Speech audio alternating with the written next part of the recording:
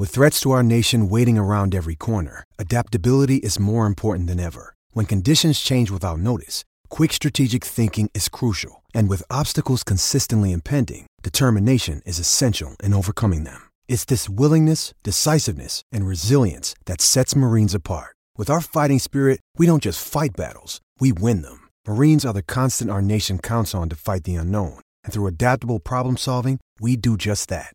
Learn more at marines.com.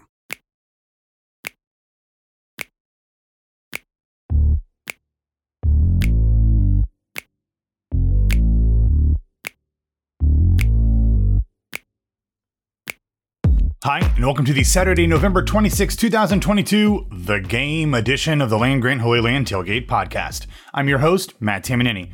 Every Ohio State football game day this season, I will be kicking off your morning with all of the details that you need to be prepared for that day's contest, whether you're watching from your couch, at a sports bar, or if you're cheering on the Buckeyes from inside the stadium. This afternoon at the Cathedral of College Football, head coach Ryan Day's second-ranked Ohio State Buckeyes will take on their rivals, the third-ranked Mitten State Weasels, coached by Him Jarbaugh. Both teams enter the game with identical 11-0 records, with the winner of the contest representing the Big Ten East in the conference championship game in Indianapolis next weekend. And while the loser will still be alive for a berth, the winner will essentially be guaranteed a spot in the college football playoff. Unsurprisingly, the game will be Fox's big noon game of the week, meaning that on the call will be Gus Johnson, Joel Klatt will provide color commentary, and the human tear factory Tom Rinaldi will be reporting from the sidelines as the All-American woman Jenny Taft is in Qatar working the World Cup. As always, the game can be heard on both 97.1 FM and 1460 AM, where the best in the business, the voice of the Buckeyes, Paul Keels, will be on the call, along with Ohio State and NFL legend Jim Lachey supplying color commentary, and Matt Andrews on the sideline reporting.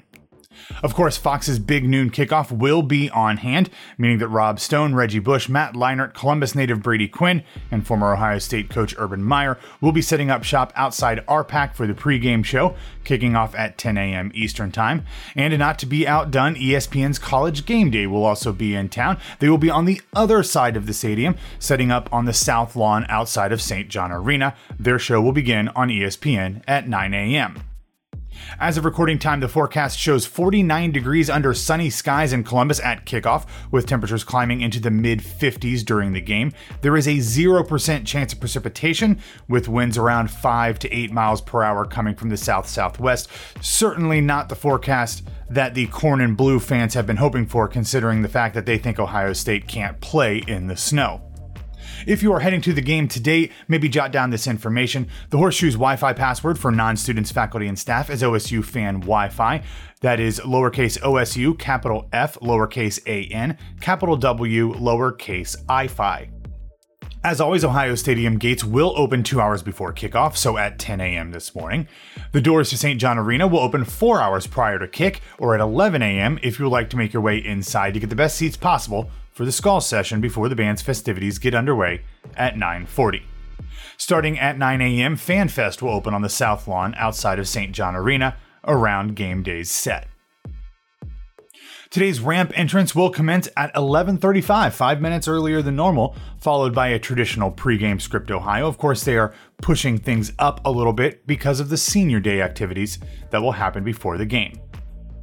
At halftime, put on your best beret and grab a baguette, as the best damn band in the land's halftime show will be Finis à la Buckeye. You're welcome. Even though sports betting will not be legal in Ohio until January 1st, let's turn our attention to the lines for today's game, which opened with Ohio State as 10-point favorites according to DraftKings Sportsbook, but that number dropped almost immediately to 8.5, then down to 7.5, but now it is back to 8 points. The total points line has been set at 55.5. The Corn and Blues money line is plus 255, while Ohio State's is at minus 305, meaning that if you bet $100 on the Harboys to win straight up, and they do pull the upset, you win $255. However, if you want to win $100 by picking the Buckeyes to win, and they do, you will have to bet $305. One of the major stories of the game will be who plays at running back for both teams. On the visitors' side, their Heisman Trophy candidate Blake Corum was injured on one of the last plays of the first half against Illinois last week and came back for only a single play after the intermission. Their other dynamic tailback, Donovan Edwards, missed the game against the Illini with an injured hand. Corum's status for the game is unknown at this point, although Edwards is expected to play. For the Buckeyes, TreVeyon Henderson rushed for only 1.7 yards per carry last week against Maryland and didn't factor into the game plan in the second half. Mayan Williams missed the game against the Terps and was last seen on the sideline following the Indiana game on crutches and in a walking boot.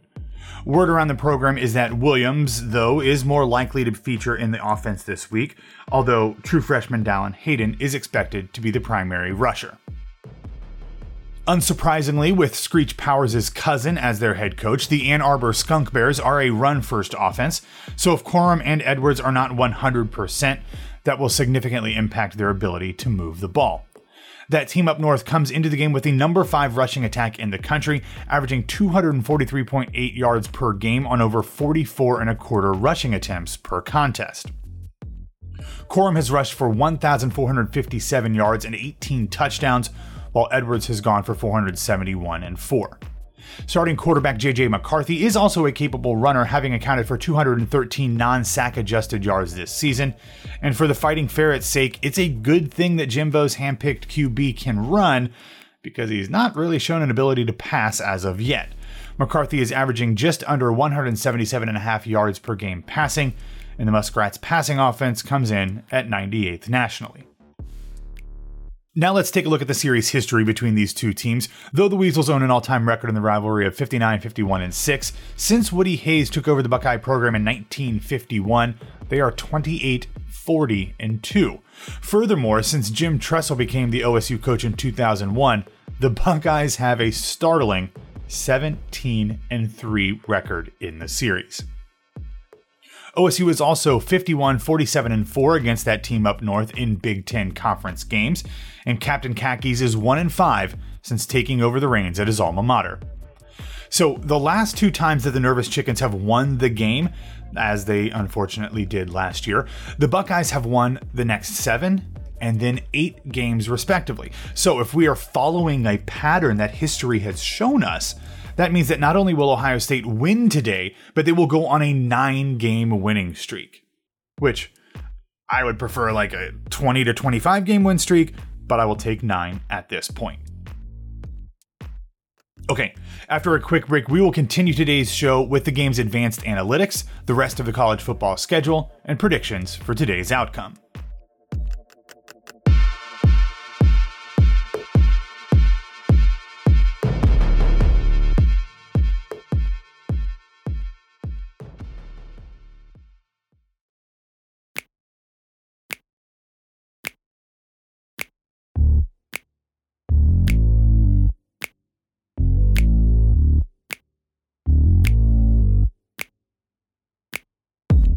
Welcome back.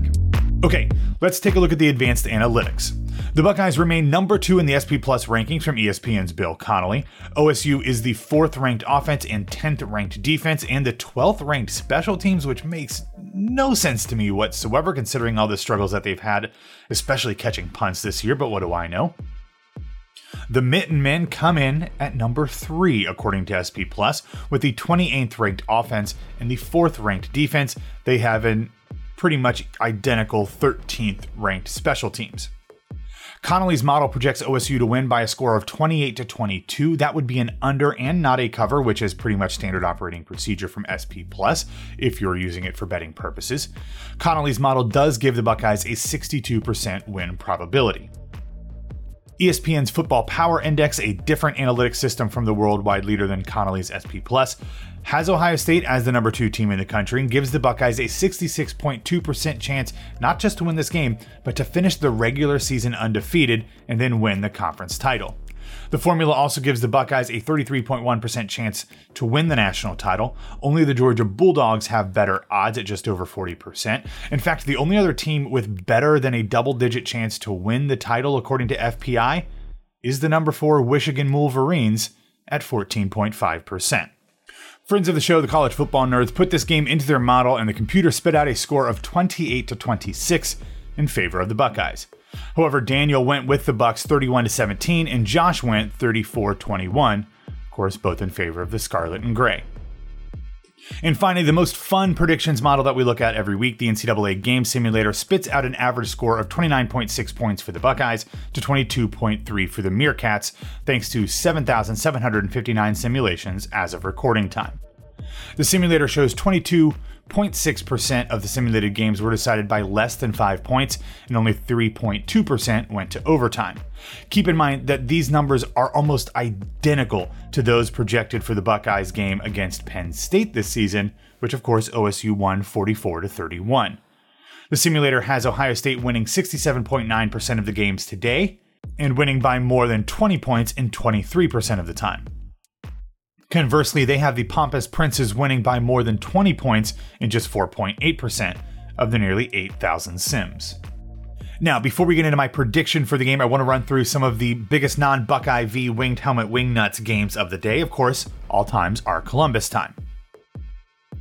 Not that you'll need anything to keep you entertained during the noon window, but for playoff purposes, you might want to keep an eye on ABC as number 8 Clemson hosts rival South Carolina, who absolutely obliterated Tennessee's playoff chances last week and will look to do the same today. At 3:30, in a completely meaningless rivalry game, CBS will broadcast the Iron Bowl between number 7 Alabama and Auburn. Over on ABC, number 9 Oregon will visit number 21 Oregon State. At 4 on Fox, number 4 TCU will look to remain undefeated as they host Iowa State. Then at 7:30 on ABC, a game with major CFP ramifications will be the number 15 Notre Dame Fighting Irish taking on number 6 USC from Southern California.